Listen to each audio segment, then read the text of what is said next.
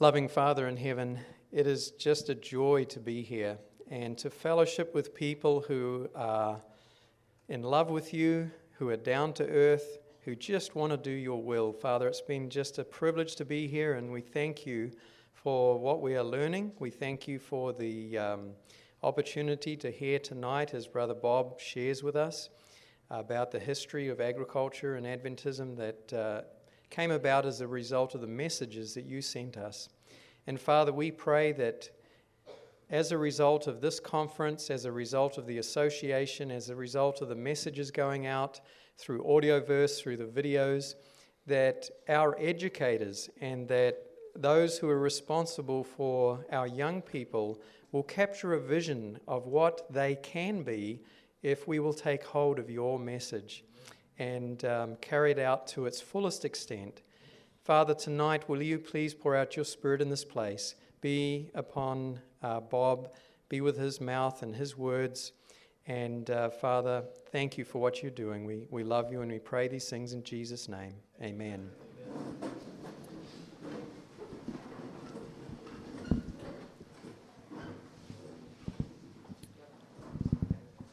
We have a special spotlight tonight, and Ricky Seiler is going to lead out in that. Thanks, Darren. Glad to be here. I'd like to invite Paul Dysinger to come on up if we could.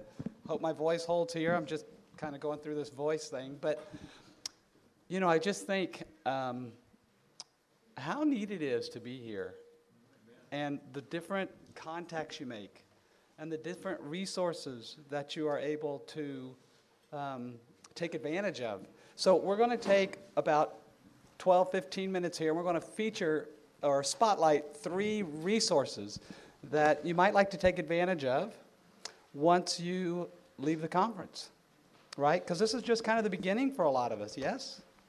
So I've invited Paul Dysinger up. Paul, welcome. Thank you.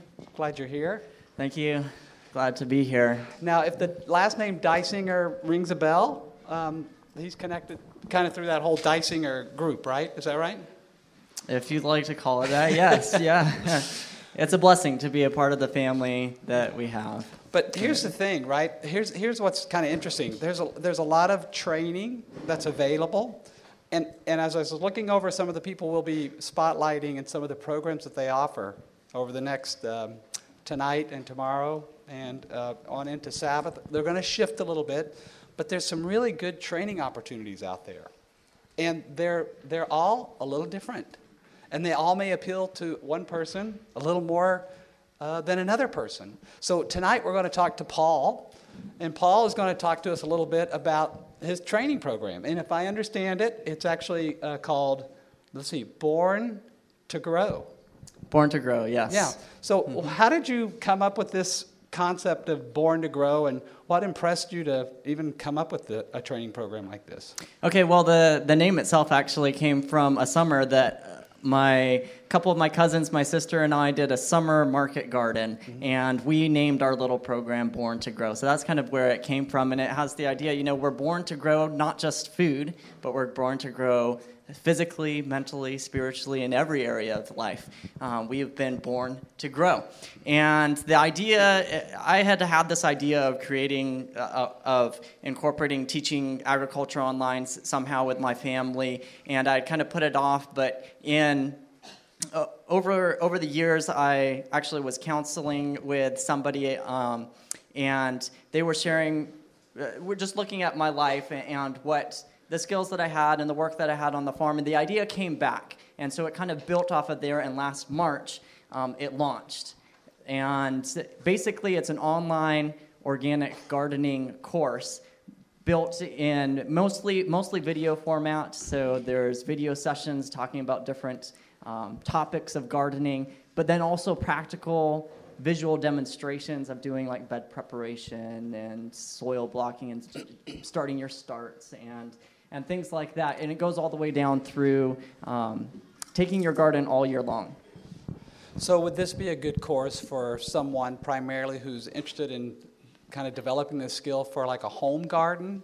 Or is it more designed for someone who's already knows all about home gardening and they're wanting to take the next step and maybe become a small market garden? Or who do you feel like this would be best suited for?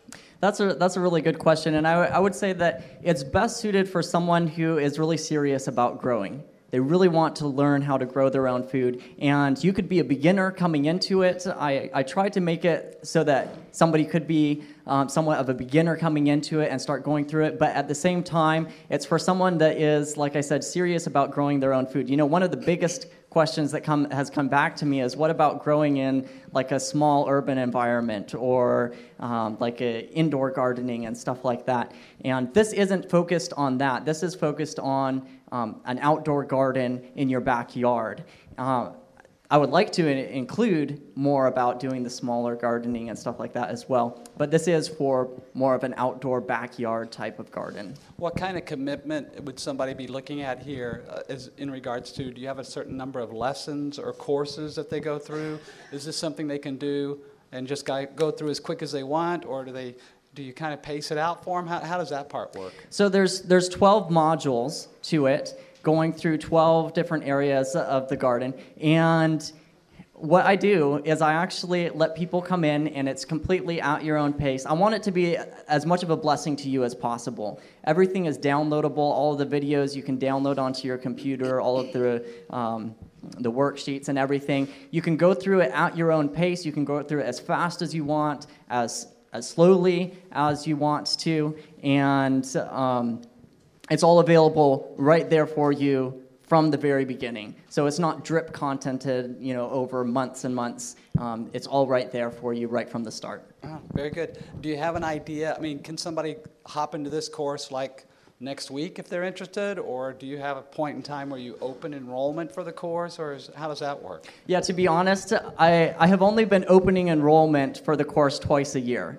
And so it opens for a couple weeks, and then I let people in. I have at conferences and events like this opened it up for people, just for the conference. And I've been so busy with doing the live streaming and everything like that. I've thought I would like to do that. And so if there's anybody who is interested in it, please do come and talk to me, and I will let you in.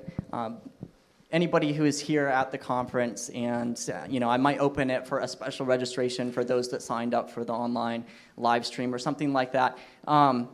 Just specially for you, I'll let you in. Otherwise, it would be waiting until next spring when I open registration then. And one last thing, is there some type of fee or investment the individual would make to go through the course? It is a paid program, and I have done it. I like to be able to work with people financially as well, so I've done it in monthly payments for people in like $37 a month for 8 months or so. I've also done it in one solid payment of, say, the course is valued at around $400, and you could.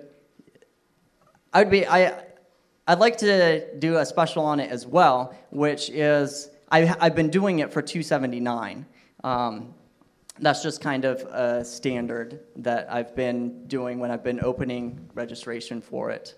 Yeah. Yeah. Well, we have a kind of a small market garden ourselves. Yeah. My son and daughter run it, and when you just know a little bit of information, it can be kind of dangerous, and it's much better to know more information. So, Paul, thank you so much for coming up and sharing about Born to Grow. And I guess if somebody wants to learn more about it, there's probably a website, I would guess? There is a website, borntogrow.net. And to be honest, I don't consider myself the expert on home gardening or the expert on gardening. I do have the privilege of living with my family and having the resources, being able to go to my dad, to being able to go to my uncle and, bounce the questions off of them and get more information for you. So I would love for it to be a blessing to you in your home garden as well. Very good. Thanks, Paul. Appreciate you sharing with that. Okay, Larry Lesher, would you come on up? Larry and his wife, Michelle, for those of you who weren't here for this module or this breakout session, they have a small market garden or even a larger market garden. I mean, depending on, I guess, your perspective, right? Small. But in fact, our family had a chance to visit your place just a couple weeks ago, and that was a blessing. We were glad to go there. Yeah, they helped You guys- us harvest for market. Yeah, that was It fun. was a blessing for That us. was fun. That was fun. So, yeah, and honestly, folks, I mean, the beauty of getting engaged in an association is that you'll start knowing people all over the country, right? And so as you go on your trip or on your visit or whatever, you have an opportunity to run and by and see how other people are doing. That's a great resource. It's wonderful. That's a great It's a resource. wonderful resource. It is a wonderful. They called, and I said, we may not be here, but it's not our house. It's the Lord's house. Come on in. That's right. They made you feel very welcome, him and Michelle both. Okay, so Larry, in addition to doing a small or a medium or a large market garden, depending on where you're coming from, Sure. you have another ministry you're working on in regards to a DVD or a video documentary. Yes. Tell us a little bit about that. Well, we've been working on this documentary called Pulse, The Stories in the Soil. And it's a combination of bringing... Pulse, is that like your Pulse. heartbeat? Well, Daniel ate Pulse. pulse. Gotcha. But it's also your heartbeat. Okay, I'm with you. Right? Yeah. And so it's the blending of agriculture and health. So as I understand agriculture, it's sort of the baseline of the health message. In a lot of ways. I mean, the health message is large. Yes. But without good food, we're in a lot of trouble. And if you don't know what's going on in the food industry, it's hard to make a good choice about good food. Now, do you have So- a back? I'm sorry, go ahead. So we just decided that we were seeing a lot of secular documentaries, very Yeah. evolutionary-based concepts. And we really felt impressed that we needed a documentary that maybe approached things from a creation standpoint. Not that we're putting creation at the forefront of the message, but when we approach the human anatomy, when we Right. approach the way we view the world, it's just subtly different. And so if we just present it and people resonate with health, and they can correlate, if you are what you eat, and people understand that, and they start to make better dietary choices, the mind starts to work better. And when the mind works better, it's easier to hear the Holy Spirit. Praise the Lord. Yeah. You're building influence in the community. You're doing a work for the community. It's a good gospel outreach. So you have a name. How's it coming with the actual documentary? Where are you at on it? We've filmed pretty much the whole documentary. All the footage is pretty much shot. I have been working on the edits. This is what I'll solicit from you. Pray for me, because while I can edit movies, I'm a farmer.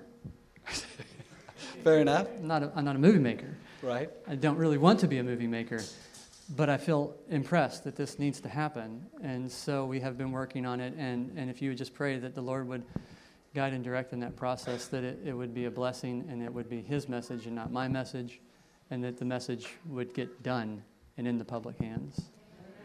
Are you thinking any particular timeline, or is that still kind of up in the air? My wife tells me that I need to make a timeline, and I do, and I haven't met one yet, so I don't no more timeline. I'm with.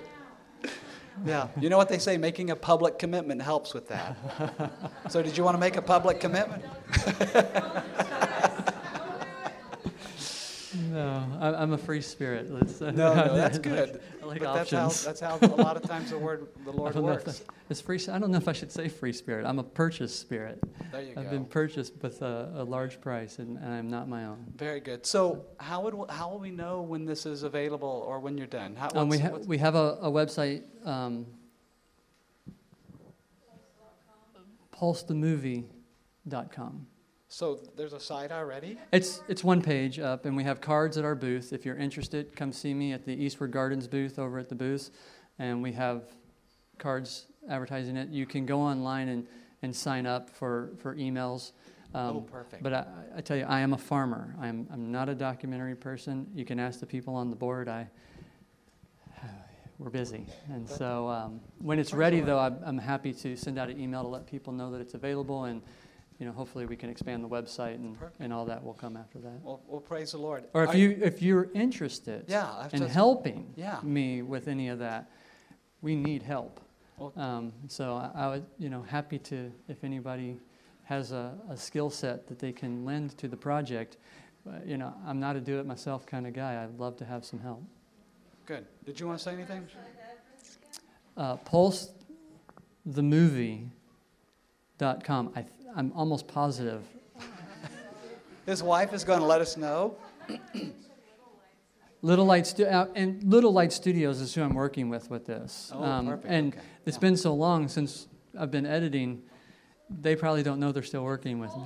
Just so you know, like it's Okay, here we go.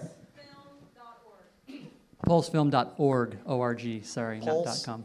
Pulsefilm.org. Great. Just so you understand, we've interviewed a lot of top scientists in this. It's a real, there's a lot of potential in what we've done.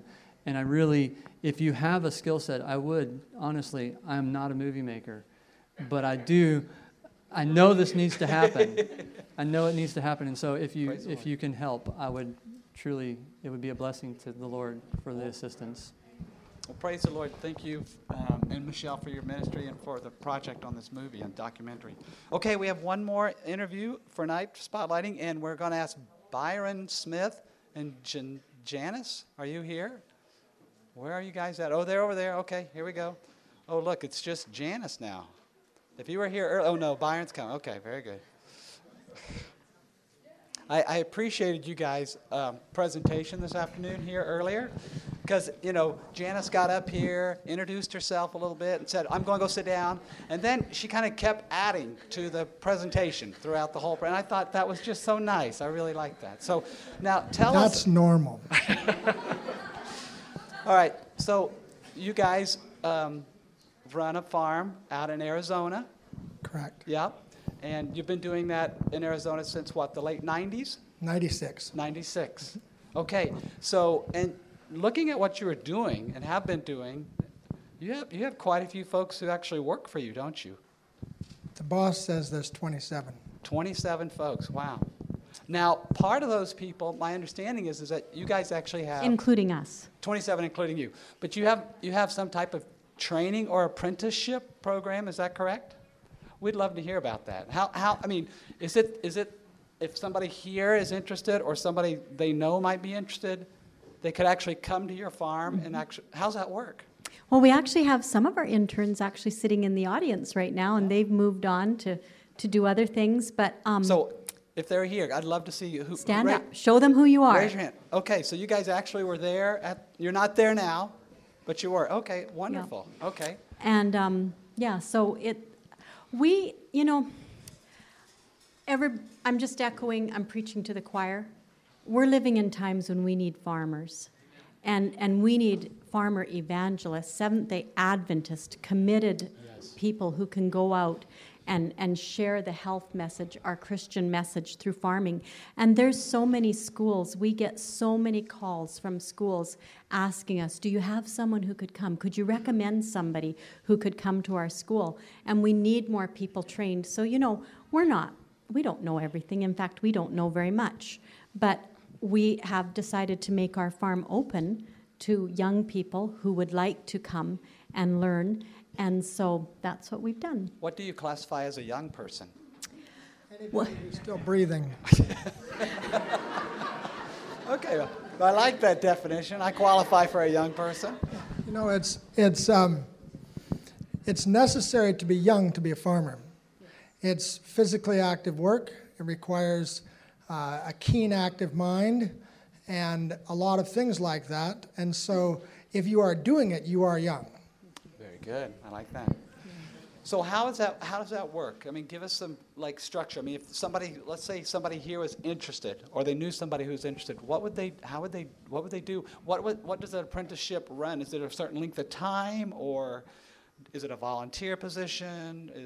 Do they receive compensation? Tell us a little bit about that. So give us a call or email us, and then we have an application to fill in. And, so we want to learn about you first, and then we would require references because we want to have people come that are really going to be passionate about what they're doing and will really fit into the program and the lifestyle, because we want young people young people. Yeah, they're young, right, yes. We want young people who believe in the Seventh-day Adventist message, who believe in the health message, in the whole lifestyle package, because, anybody could come and work at our farm, but if we're going to have interns, we want them to be people who are passionate about that. And we like a commitment of a year because we believe that it's really, if you're going to go to be a doctor or an engineer, you expect that you're going to need to go to school for 4 or 6 or 8 years. And you just think that, and everybody takes that for granted. And then to think you could learn to farm effectively to be a for-profit farm that actually worked at an institution or something, to think you could just, I'm just going to go do that. And so we really think it's great to have a commitment of a year, because actually, I hate to tell you this, but there's a lot of times people come and they just first have to learn how to work, and how to really be focused and efficient about their work, and really consistent with their work, and pay attention to details and all those things. And so you've got to, I'm not saying everybody would need a year, but typically a year is good. And then if you were really going to be take a really strong leadership position wherever you went, probably you might need 2 years. Because, face it, when you grow a crop, it's not like baking a batch of cookies where you can bake your cookies and they didn't turn out, and then you put them in the oven again later in the afternoon and try it again. I mean, you've got to wait that 3 months or 4 or however long it was till you start seeing the results of the mistakes you made and the different issues, and you need to see the different seasons, the different things that, when I did my lettuce at this time of year or that time of year. And so we really believe it needs to have that commitment to it. And then as far as it's a paid internship, we start people at $8.50 an hour, and so you work your time, your 40-hour work week, and then we do have classes a couple evenings a week in the after work, but you don't get paid to go to class. But you do get paid to work on the farm, and we really like them to go through all the aspects of the farm. We really, Timothy and Angelia were such, towards the end, Timothy was giving tours of the farm, and Angelia and Timothy would go out on marketing trips, and and we just believe that these vibrant young people can be such a blessing than going into the community and sharing the what the farm is doing and everything. So it's not just about farming, it's about the interface with the witnessing and everything too. Yeah. I got to get my 2 cents in. I think that it's only 2 cents, that it's important to us to recognize that this is actually not just an agriculture internship, it's an agriculture evangelism internship. So let's say somebody's interested. Go where? Do you have a website? Do they call you, email you? How would they contact? How do they contact you? If the email is info@sunnysonafamilyfarms.com, and we have some little papers over there in that little room that have the email address so you on can them. stop by. They can maybe touch your elbow or something and ask you or something like that. Perfect. Okay. Thank you. Well, I want to say that each of you are very dear to my heart for being here, and also because I know you love the truth. And I know that you're here. I don't think anybody's here because they got paid to come. I think you're here because you're seeking information, you're seeking an understanding of the Lord's will for your life, and you want to understand about the role of agriculture in Adventism. And so that's special. I don't know if there's been a gathering of this many people interested in agriculture from this perspective that I have found any record of in Adventism so far. There have been some meetings on a smaller scale through several of the past years, and I was mentioning to somebody that this topic of agriculture and Adventism has been simmering for a little while, but now it seems to be boiling. And I think that the Lord is working in that. It just occurred to me while I was sitting here, and I really appreciate the special music from the Hyde family. I appreciate the selection of songs that have been prepared for the meetings here. Some of them may be songs you have not heard before, but they're agricultural songs, so that makes them special.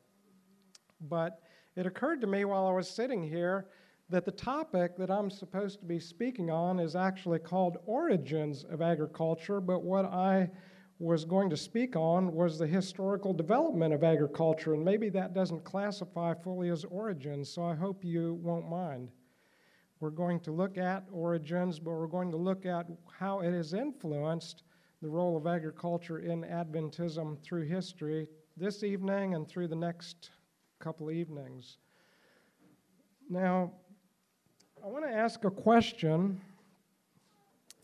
How many of you have been involved in a significant way in farming or agriculture as an occupation sometime in your life, either the past or present? I'd like to have you raise your hand. It's actually more than I expected, but a number of you didn't raise your hand. Now, if that kind of a question was asked back in the early days of Adventism, do you know how many people would have raised their hands? Almost everybody. Yes, most all of the people that we know of as Advent leaders in our history were heavily involved in agriculture at some point in their experience. William Miller, of course, we know was a farmer when the Lord called him to preach the Advent message. James White and A.G. Daniels, many other names we could list that are familiar in Adventist circles were people with a significant experience in agriculture. And I'd just like to put in a little side note here that is a conviction of mine. I think if our leadership were involved in agriculture in the formative part of their experience, we probably would have a lot less theological error in our church today. Because if we understand the principles of agriculture, and by the way, Jesus had quite an experience in agriculture, otherwise he couldn't have talked about it the way he did. Yes, his occupation was a carpenter, but he also had a significant experience in agriculture, as most people did back at that time. But if we take agriculture as a parallel with the spiritual development of our experience, our spiritual experience, we can avoid many of the errors that are promoted in false gospels. And sometimes I have been able to find key principles of agriculture by looking at what I know the spiritual application is and then reason back. So you can learn a lot from both directions by always keeping the rules or the laws of nature and the laws of spiritual development side by side and compare them. Because the rules that govern agriculture, that govern the things of nature, were given to us to be educators for understanding spiritual development. And I don't want to deviate too far, or I won't be able to cover all the material that I'd like to cover this evening, but I do want to mention something that I share in most agriculture classes, even to people that are in the world and have no religious interest. Most everybody has heard the story of Adam and Eve, and so I like to ask the question, the Bible tells us, I say this to people, the Bible tells us that Adam and Eve were the first created beings on this earth. Does anybody know from the Bible account who planted the first garden? And because you're familiar with the Bible, you give the right answer, but many people will say Adam or Cain or somebody else. But in Genesis 2:8, it says the Lord God planted a garden eastward. He invented the idea of gardening, but I believe that he didn't plant just one garden, and actually this is probably an appropriate part of the talk, because when we talk about origins of agriculture and Adventism, those origins go all the way back to creation. The Sabbath goes back to creation, and we can't talk about Adventism without talking about how the Sabbath originated, can we? So I believe this is an appropriate part of understanding the origins of agriculture. But when God planted a garden in Eden, I believe he planted two gardens. He planted the garden in the soil of Eden on this earth, and he planted a garden in the heart that was also made from the soil of the earth. And the outward garden was given to illustrate the work that he intended to take place in the inward garden. And all the way down through the biblical account, we find many references to the work of the heart in agricultural terminology. And through the spirit of prophecy, there are hundreds of references that refer to the work of the heart in agricultural terminology. And it just seems like it assumes that we have the familiarity with agriculture, so we'll understand the application in the heart. And unfortunately, back at the time that Adventism was developing, even back at the turn of the century from the 1800s to the 1900s, after Adventism had been around for half a century or a little more, do you know how many people, percentage-wise of the population, lived in the country and were involved in some level of agriculture probably? And what percentage lived in the cities? It was about 80% of the people that lived in the country, in a rural environment, and many of them were involved at some level in agriculture, at least having a garden that they grew and canning food to use, even if it was not an occupation for them to farm.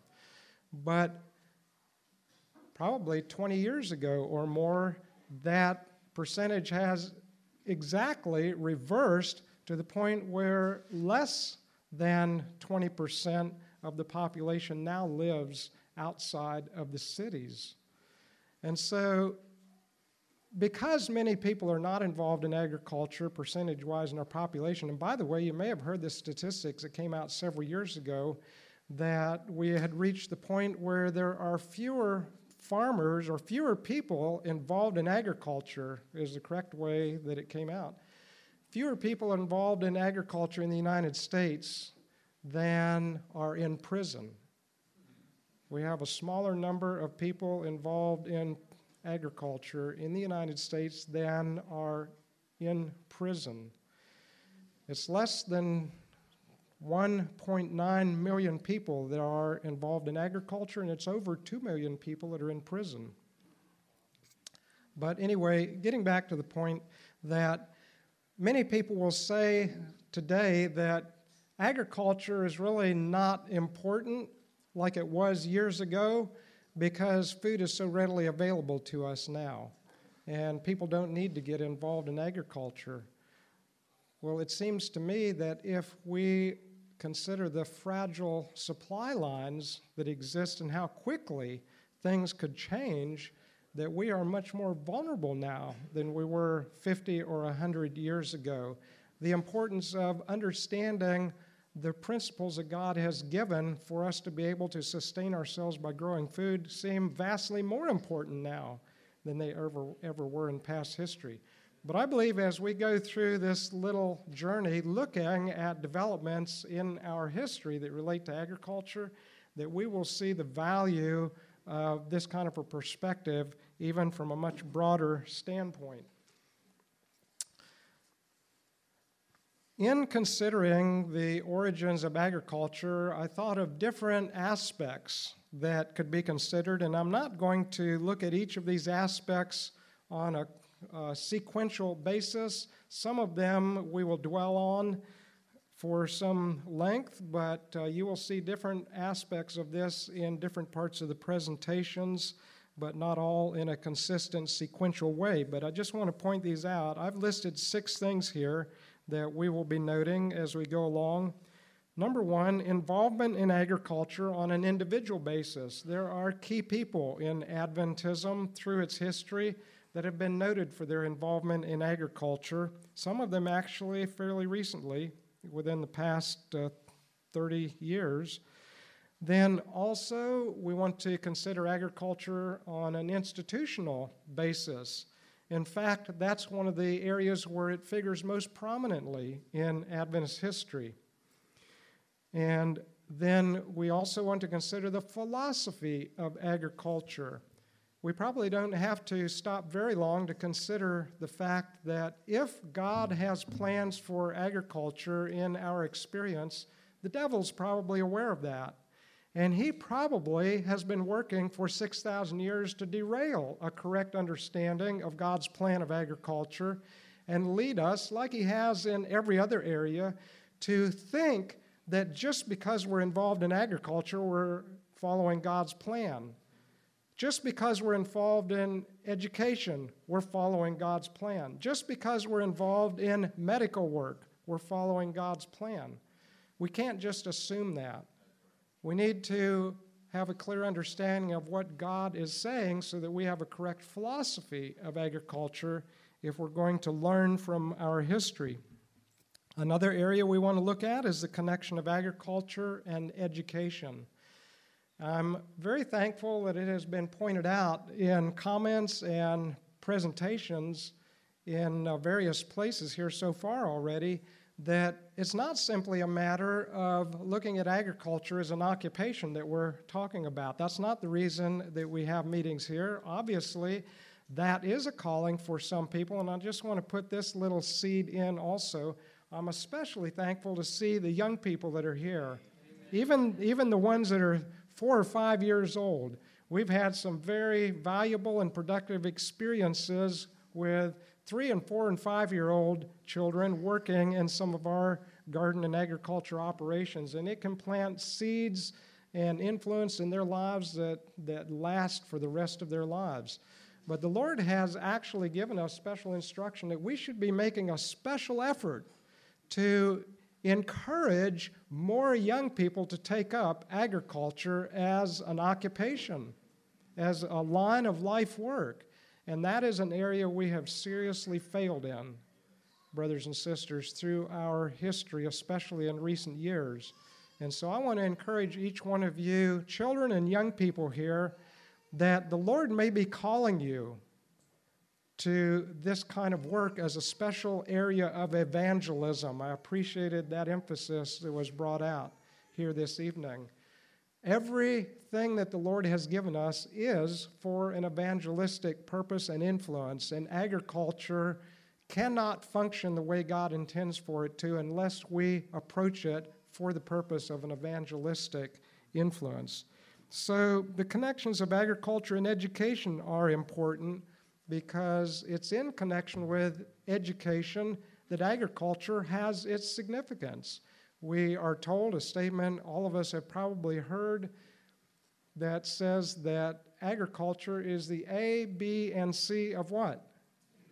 Of education, of proper education. And that means if education is lacking agriculture where it fits in, then the education is incomplete. But that also means that agriculture by itself is not the total of education. And agriculture was given, the garden was given in order to educate back at the beginning. So agriculture assumes its proper role in the context of education. And so I want to encourage that we never separate it from that context and try to make it stand alone. Then another area that goes a little bit with the philosophy of agriculture is practices in agriculture, methods. And then a sixth area is examples of the role of agriculture in Adventism. We have a statement that we have often heard in the past. And I guess I could have put this slide up. I don't know if that's hard to see with the lighting, but these are the things I mentioned I want to look through. We have a statement we're familiar with from Life Sketches, page 196, that says, we have nothing to fear for the future except what? Except as we forget. So what's one of our greatest vulnerabilities? Forgetfulness. Forgetfulness. We're told that the children of Israel ended up rejecting Jesus as the Messiah because they forgot how the Lord had brought them out of Egypt, the reasons he raised them up as a nation, and the meaning of the prophecies that had been given. We too have a sacred history, and we need to be careful not to forget. And what are the two things we're not to forget? How the Lord has led and his teaching in our past history. I believe this applies to agriculture also. We have had a tendency to apply this largely to some points of history that stand out in our minds. These, of course, can classify as events through which the Lord has led, but certainly there are more than we usually tend to call to mind. What are some of the things the Lord has taught us in our past history? Well, we are familiar with the message that is probably the central focus of Adventism that we find in Revelation 14, the three angels' messages. In the three angels' messages, we have brought to view the sanctuary, the 2,300 days of Daniel 8:14, the commandments of God, the faith of Jesus, We also have health reform. We're told that the medical missionary work and health reform is the right arm of what? The gospel.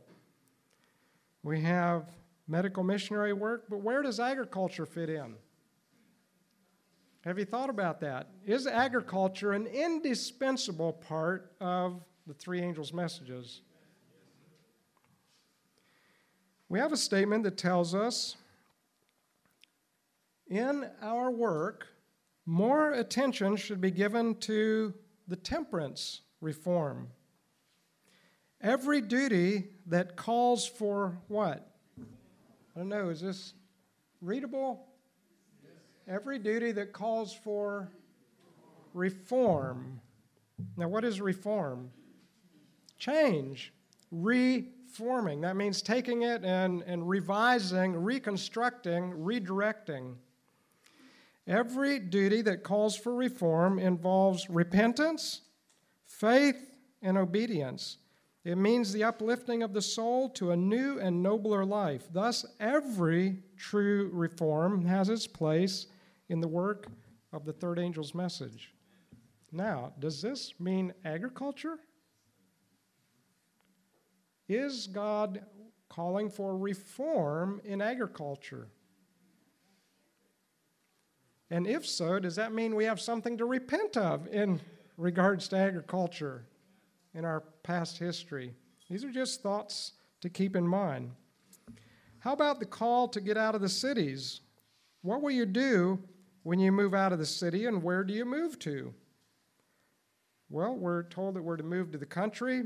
We're to be able to sustain ourselves largely without dependence on society, yet be able, while largely self-sustaining, to conduct missionary work among neighbors and in the community, and even work in the cities until we are no longer able. We're told that the cities are to be worked not by living in them, but from country outposts. And we are to grow food we can take and share with the people when we go and do evangelistic work, as well as to sustain ourselves. Ellen White gave much counsel as well regarding the work of education to be done for Seventh-day Adventist children and youth. She wrote considerably in regard to the plan of education that should be followed in Adventism, and it is in this context that the vast majority of material about agriculture in our history will be found in the context of the educational work. It therefore goes without really needing to say it that agriculture needs to be studied in connection with its role in education. In earlier years of the beginning of various educational institutions of Adventism, it would appear that it was a necessity for students and teachers to do a lot of the physical work involved in clearing land, putting up initial buildings, growing crops and produce needed to supply the staff and students. Scant available funds may have made it necessary for students and teachers to all be engaged in such a work. However, the idea of students just paying tuition, of getting church-funded subsidy, or of hiring building done and buying food from outside suppliers was not a new or unusual idea. There were schools started in Adventism that took that approach, while other schools depended largely on the students and the teachers doing the work to accomplish those things. So both lines of approach have existed all the way from the very beginning in Adventism. It's not a recent development to depend largely on outside suppliers or workers to do these kind of things. The utilization of students in manual work needed to develop the schools where it was done seems often to have been a part, if not mostly, because of a constant emphasis from God's messenger calling for this aspect of an educational program to be included in the development of our schools. This was done at Avondale, which Ellen White emphasized would be conducted differently from any other school that had been started in Adventism so far. Now, this was in the mid-1890s when she made these kind of statements, and the school was developed there in Australia. It is my purpose in these series of presentations to discuss not only where we find agriculture appearing in our history, but more importantly, to see how it fits into the message of the three angels from a historical perspective. This will necessitate studying the involvement of agriculture in the educational history of Adventism. It will enable us to look at the relevance of agricultural involvement in education today, both on an individual household level and also on an institutional level. It will involve assessing if God has a definite plan for agriculture in the practice of Adventism in the past, and what kind of changes have taken place through the years to the present. It will also involve trying to understand what was being experienced, taught, and understood by earlier generations of Adventism, and particularly those participating in the educational institutions. Why did agriculture receive such prominent attention in some of our schools and not in others? What was the thinking of church leadership and the leadership in various institutions regarding the involvement of agriculture? These are very important questions to consider if we are to learn from our past history and if we are to understand God's plan for us presently. Now, there's also an important principle, which I've just outlined in this slide. In Adventism, agriculture must be studied in the context of education. I noted that earlier, but I just want to emphasize that, and that's what we're going to proceed to do here. One of the things that we will note as we go along looking at our history is,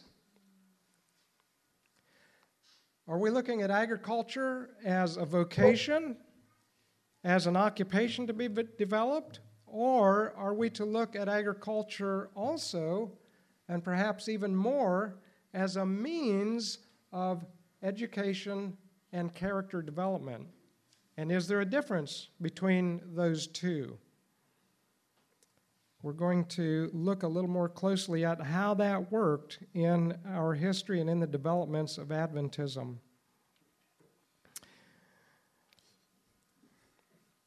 As we will note in later areas of my presentations, there was considerable emphasis on agriculture in earlier days of Adventism. This gradually gave way in the wake of efforts to gain accreditation. This is a key principle that I discovered as I looked at the history of different institutions. This was one of the factors that changed the picture even at the Madison School. As they sought accreditation and tried to develop the ability to grant degrees that would be recognized by the secular world, very few educational institutions in the secular world saw agriculture as a means of education. Consequently, the requirements in order to get accreditation, such as having degreed teachers, such as having even endowments for reaching university classification, such as having various types of buildings at a certain level for infrastructure and pay scales and other kinds of things. Agriculture was not in the accrediting board's vision as far as what was required, and so consequently agriculture got marginalized more and more, especially in those schools seeking accreditation. Now, jumping down for a little bit to the 1970s, there was a very noticeable resurgence of effort to revive agriculture programs in a number of our institutions. Some of these institutions were institutions that had abandoned all agricultural involvement, but they somehow, for some reason, started having an interest in reviving some kind of agricultural activity for the students. And this became very notable through the mid-1970s as I have gone through records looking at some of the historical developments. Whether as a result of this or simply responding to an unidentified impulse that seemed to course through Adventism, Some people have suggested it was a result of the hippie movement of the 60s and the back to the earth movement of people developing at that time, and it could have been influenced by that. But I'm going to share some things here that I believe will show other factors that were involved as well. But there was a revival of interest in a number of institutions and even among church membership in various places. And I discovered that there were a number of research papers and articles that appeared in Adventist sources in this time period, focusing on agriculture and especially on its involvement in education. Now, the print on this is probably very hard to read. It's small, but this is a copy of the front page of a paper that was written by a man by the name of Gary Allen Jacobs, and it was written in March 1974. It was actually part of a paper that was presented in partial fulfillment for the requirement of a course that he was taking for a certain degree. And his paper is entitled An Examination of Some Historical and Contemporary Views on Vocational Education and Work Study Ideas. Now, I came across this because I did a very detailed search for the term agriculture and farming in Adventist archives and historical records. And I came across some of these kind of papers. Some of them were actually even doctoral theses papers that were written focusing on historical developments of approach to manual work and education and things like that. And some of them had quite a bit of material about agriculture and its development. In Jacobs, as well as in other writings treating on the subject of manual training in agriculture and education, it has not been uncommon to refer to these activities as vocational training.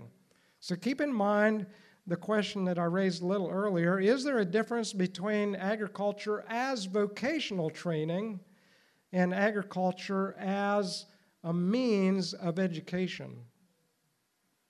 This term, vocational training, implies that a person is learning in a certain area so as to be prepared to take it up as an occupation.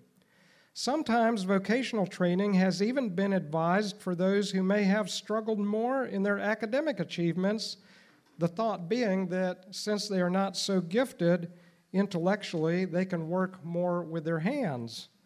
This idea was strongly cherished in the medieval educational system, where only certain gifted people were thought to be capable of education, and the rest of society was designated to be the common laborers to do the manual work required to sustain life. Jacobs points out that Ellen White emphasized that active muscular labor was essential to good thinking just as much as the training of the brain in literary lines. Did you hear that? In his paper, he points out, this is the name in large print, but he points out that agriculture and manual training is not just for the purpose of working the muscles, but it actually influences the way the brain thinks, that using the muscles in active work influences the way the brain thinks.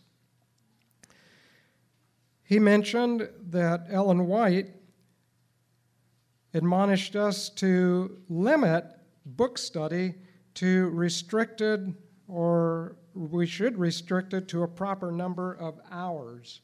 Now, he didn't specify exactly what that meant, but it definitely was along the line that book study should be balanced with active muscular activity in order for the brain to develop properly and to be able to think at the highest level.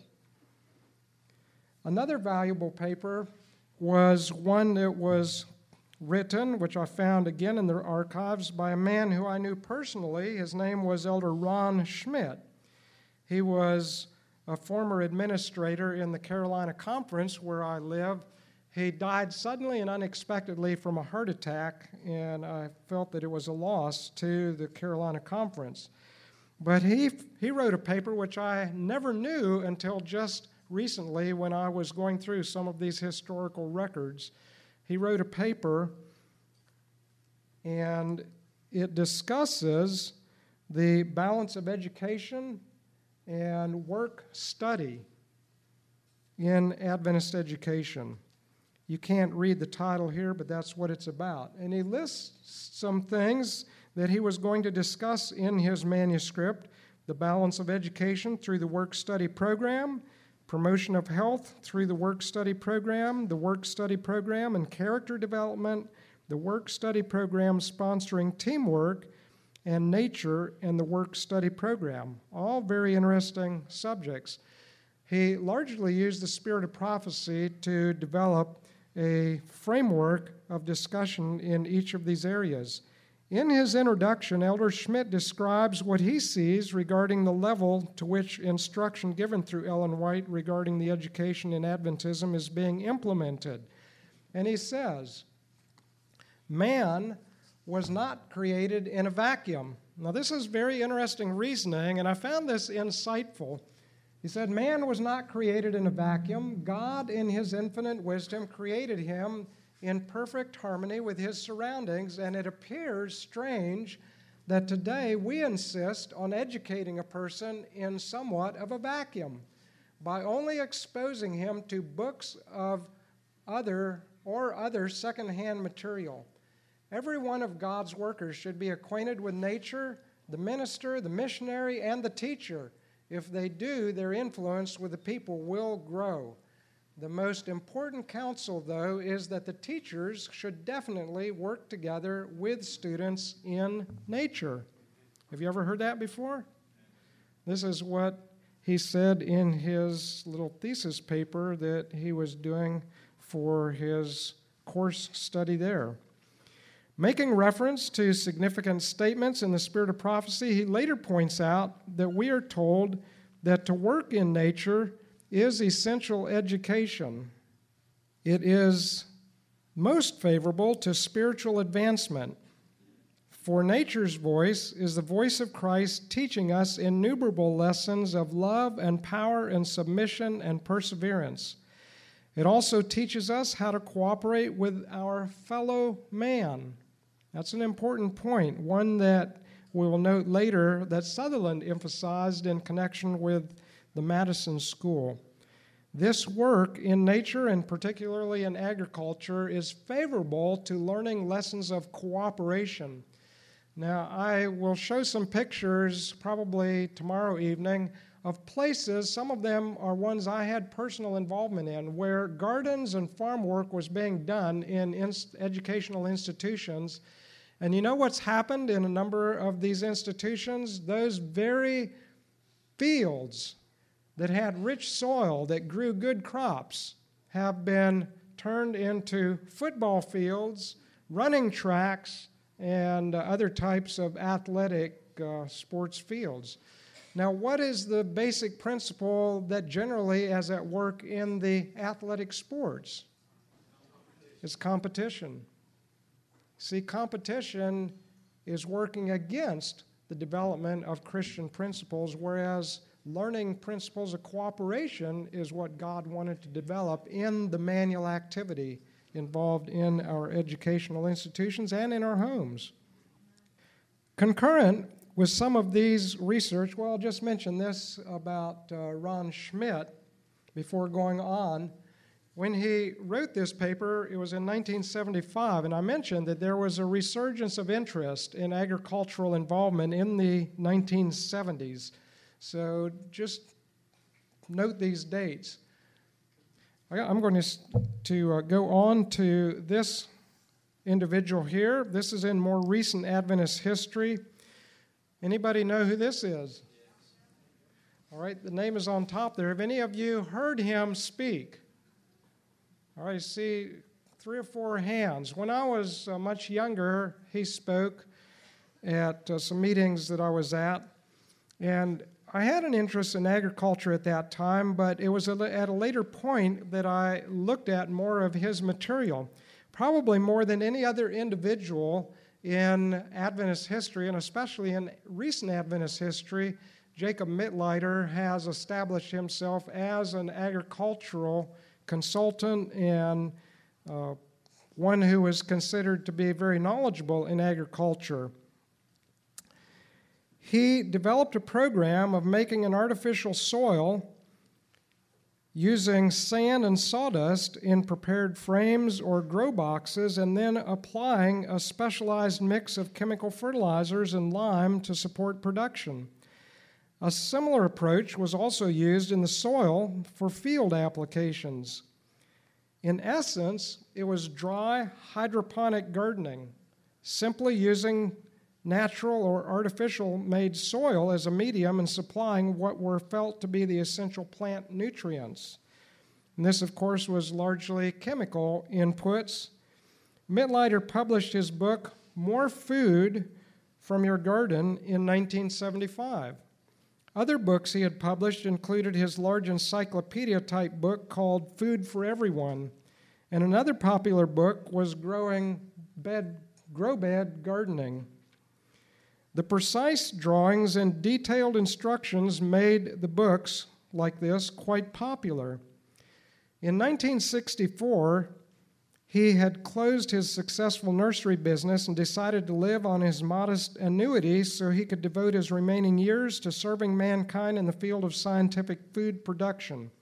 He was an instructor in the extension faculty of Loma Linda University and has been an international agricultural consultant and given extensive instruction in successful vegetable gardening demonstrations in many locations throughout the U.S., Canada, as well as New Guinea, Fiji, Okinawa, the Philippines, and other places, including Russia. From 1989 to 1996, he conducted season-long gardening courses in Russia, helping those people increase their food crops from basically 4 cabbage, potatoes, beets, and carrots to 23.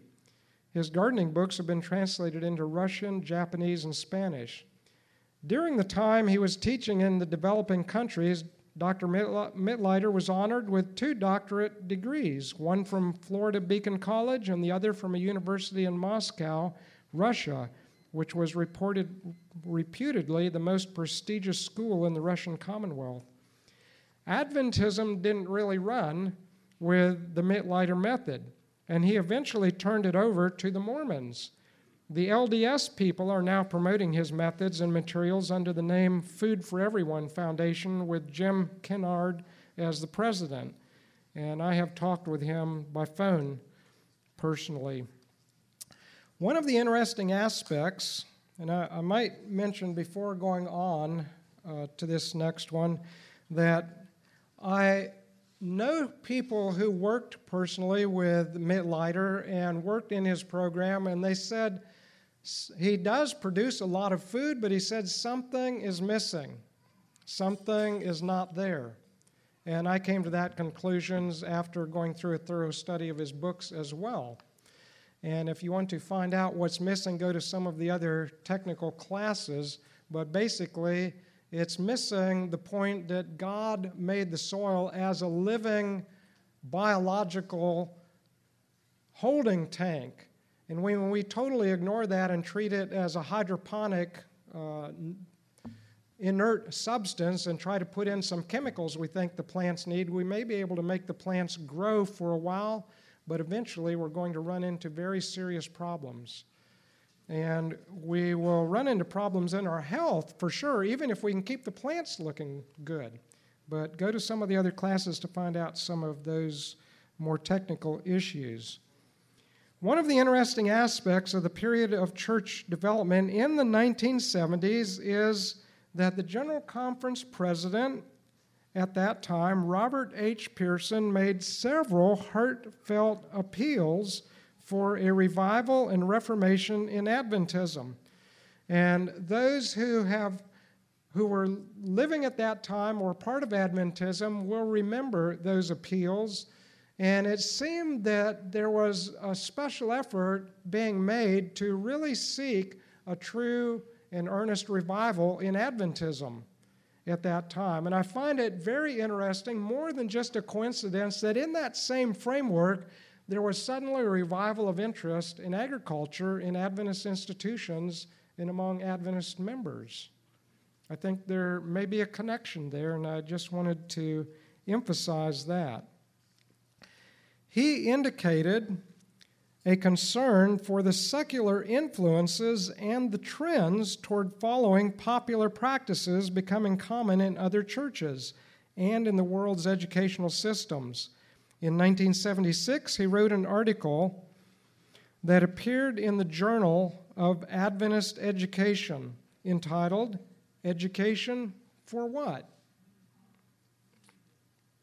He opened the article with the words so fondly quoted often by Sutherland in former years, "Now, as never before, we need to understand the true science of education.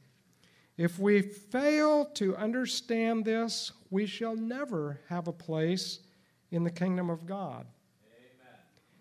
Amen. In his article, Pearson makes reference to E.A. Sutherland's account of educational reforms that for a time were promoted prior to the 1844 movement at places like Oberlin College and other such institutions.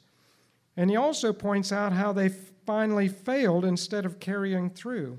He pleads that we not repeat the history of their failure to maintain and complete such reforms. Near the beginning of this issue is a call issued by the General Conference educational leaders. I find this interesting as well. What was the date? 1976. This appeal from the educational leaders of the General Conference admonishes the church not to conform to worldly standards, but to implement in our educational institutions the plans that will prepare people for Christ's second coming. The same issue has an article describing the introduction of a new class at Pacific Union College covering aspects of gardening and country living. Previously, in response to popular requests, the school established a recreational gardening feature that was available for interested students. The article ended up by saying, "The country living concept was established in the Garden of Eden and later promised to the children of Israel, both ancient and modern. The PUC, Pacific Union College program, does not attempt to set a new path, but rather guides its students into the path already established. We as a people have neglected country living for generations. Ellen G. White's appeal to leave the cities and establish homes in the country, though written more than 70 years ago, is still applicable today. The faculty involved with the country living program at PUC pray that the Holy Spirit will lead us into a better understanding of the truth for our time. Many of our young people are eager to step out into the path illuminated by the Scriptures and the Spirit of prophecy. We teachers must study and work with them to find answers to the problems of moving from the cities to the country."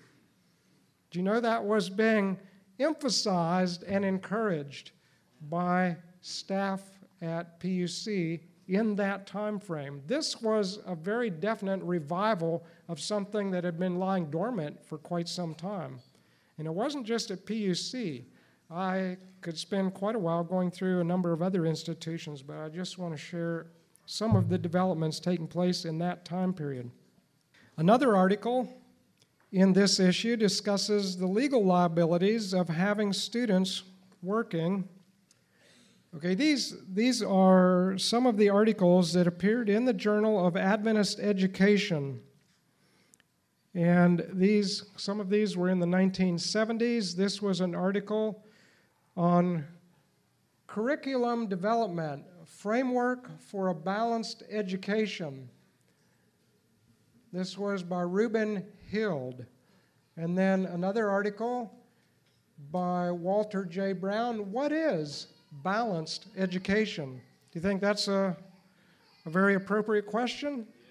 And these are articles that talk about the incorporating of manual activity, and many of them mentioned agriculture and gardening as an important part of education according to the plan of education that God has given to Seventh-day Adventists. This was an article by George Akers and Robert D. Moon on integrating learning, faith, and practice in Christian education. Another significant article. One of the issues of the Journal of Adventist Education was especially devoted here in the 1970s framework of time to the issue of manual labor and training in the educational programs. And it had this statement quoted, "Manual training is deserving of far more attention than it has received. Schools should be established that in addition to the highest mental and moral culture shall provide the best possible facilities for physical development and industrial training. While every person needs some knowledge of different handicrafts, it is indispensable that he become proficient in at least one. Every youth on leaving school should have acquired a knowledge of some trade or occupation by which, if need be, he may earn a livelihood." So these kind of statements are being discussed and quoted in some of these issues. This whole issue here is about vocational education. Now, one of the things I found interesting, going back to a point I made earlier, that more and more of the focus now starts becoming on the remaining discussion on manual labor and activities in education. It becomes focused more and more on the concept of vocational training. Now, tomorrow evening, we're going to go back and look at some of our earlier institutions like Emmanuel Missionary College, Avondale College, Oakwood College, Southern Missionary College, some of the other institutions, and what the philosophy of education was and why agriculture was seen to be important. And we will notice that there's a shift gradually taking place in the understanding away from agriculture, particularly as a means of education, and becoming more vocational training. But nonetheless, it is a revival of focus on the value and need for manual training, which was very encouraging, at least. History of vocational education in the Seventh-day Adventist Church. And a quote there is given from Special Testimonies, Series B. This is actually a testimony written regarding the work of the Madison School. "There is among us too much clinging to old customs, and because of this, we are far behind where we should be in the development of the third angel's message. Because men could not comprehend the purpose of God in the plans laid before us for the education of the workers, methods have been followed which have retarded rather than advanced the work of God." So this was actually quoted in one of the articles there in the 1970s. Now, another article discusses the legal liabilities of having students work with equipment or in other situations where injury might result. This is something that might not even occur to us, but it has been a big factor. And I would recommend reading this article. Anybody who's interested in working in an institutional setting or working even where you hire or employ people, consider these factors. And I can provide the article for you if you need it. This is a picture of the property at the Avondale School, a survey of different Adventist schools through this time period, the earlier time period of Adventism, brings us to the experience of the Avondale School. And one of the things that led me to see a connection here was that in the 1970s, the Avondale School also experienced a revival of interest. When I had an opportunity to go visit there and do some research in their old records back several years ago, I took these pictures there, and these are the grounds around the Avondale School presently. It's being rented out. Now, in the early days of Avondale, most all of the tract of land there were several hundred acres, but the land was being used for agricultural purposes by the school in a very, very broad way.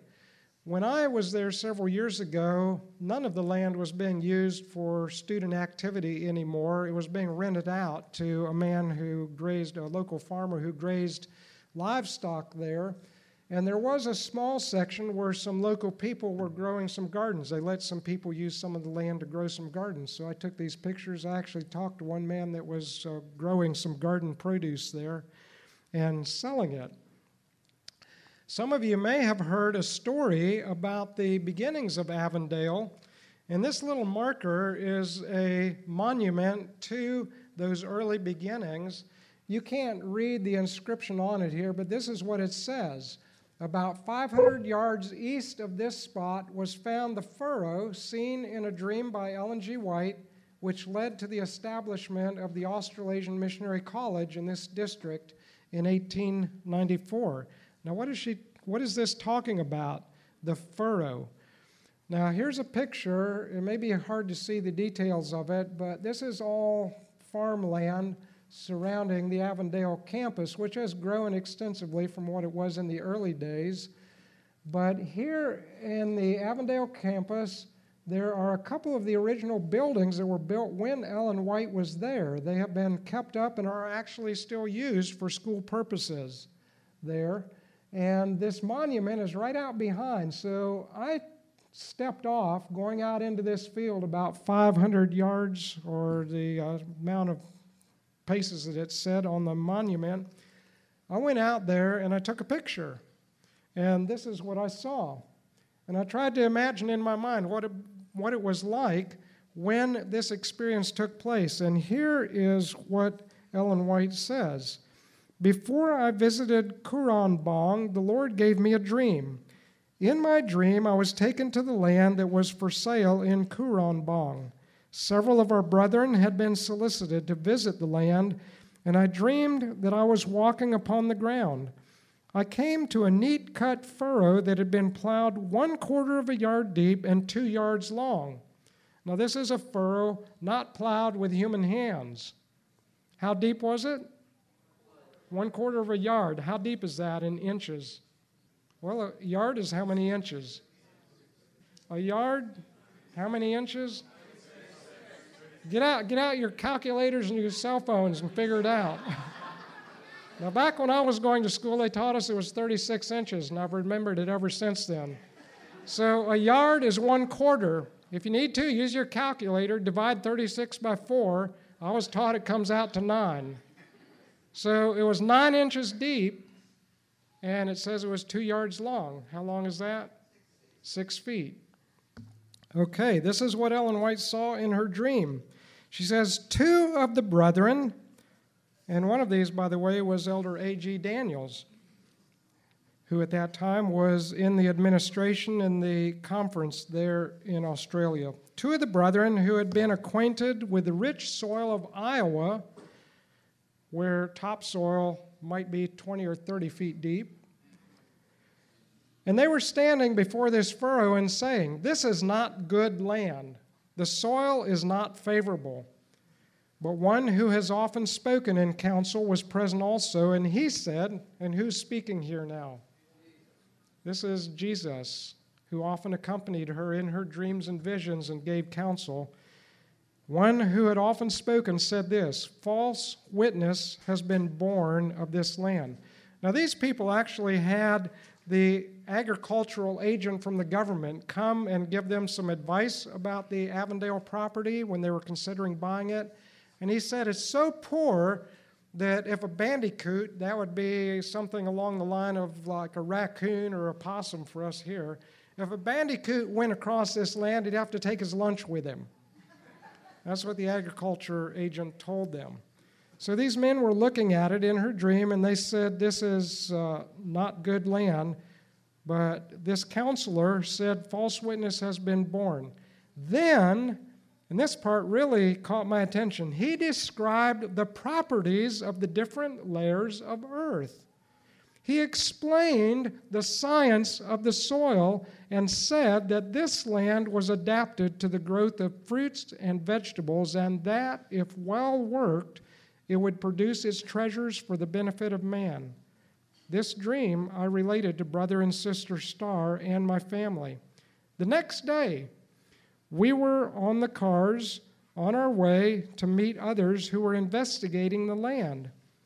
And as I was afterward walking on the ground where the trees had been removed, lo, there was a furrow, just as I had described it, and the men also who had criticized the appearance of the land.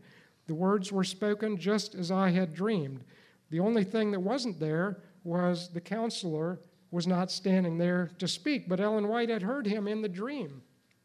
Now this is really exciting to me, and I have a few more pictures I'm going to show, but this is where I'm closing up. What makes this exciting to me is here in Adventism, we had somebody who Jesus specifically gave instruction about the science of the soil and the properties of the different layers.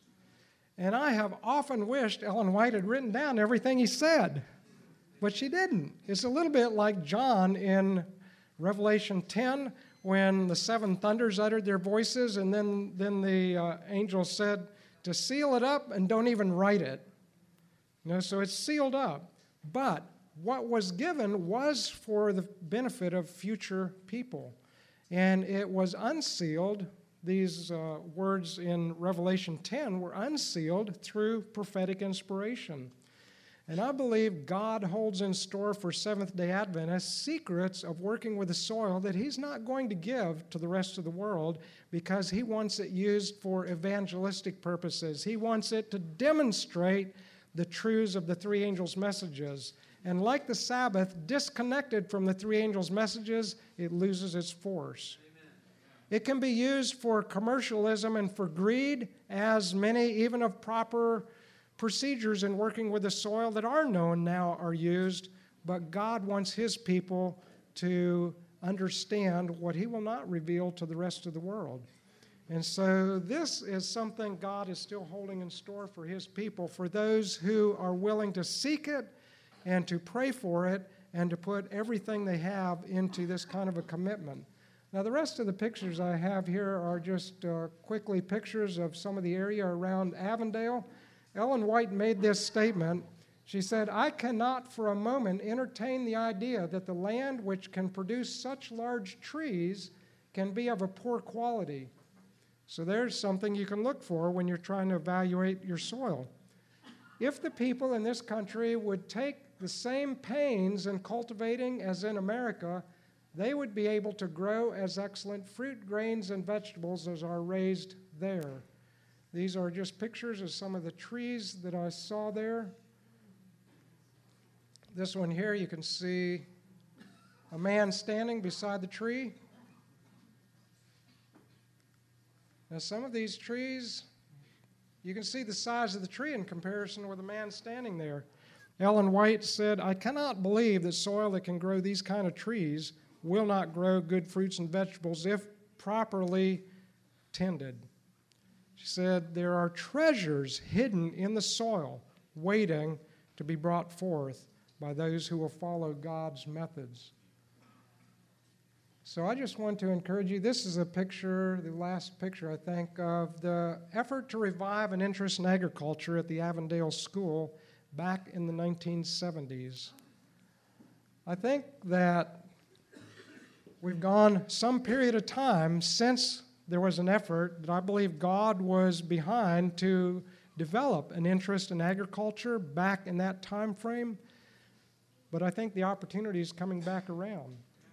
And I think each one of us here has an opportunity to be a part of that. And it's my earnest prayer that we will be committed to seeking all that the Lord wants to give us, all that He wants to teach us. Don't give up because things don't work out. Many times people will come to me, and I'm sure they come to others here who all you have to do is make a presentation and people will start calling you and asking you questions. So there are others here who have lots of questions. People come to me and they ask questions. How come this didn't work out? I tried it and it doesn't work. I'm going back to just working on a job and paying for food is much easier. But I ask the question, is it easier to grow food or is it easier to develop perfect character? You see, God has given us both gardens and one reflects the other. So let's not give up in one, and the Lord will help us to persevere in the other. This media was brought to you by Audioverse, a website dedicated to spreading God's Word through free sermon audio and much more. If you would like to know more about Audioverse, or if you would like to listen to more sermons, please visit www.audioverse.org.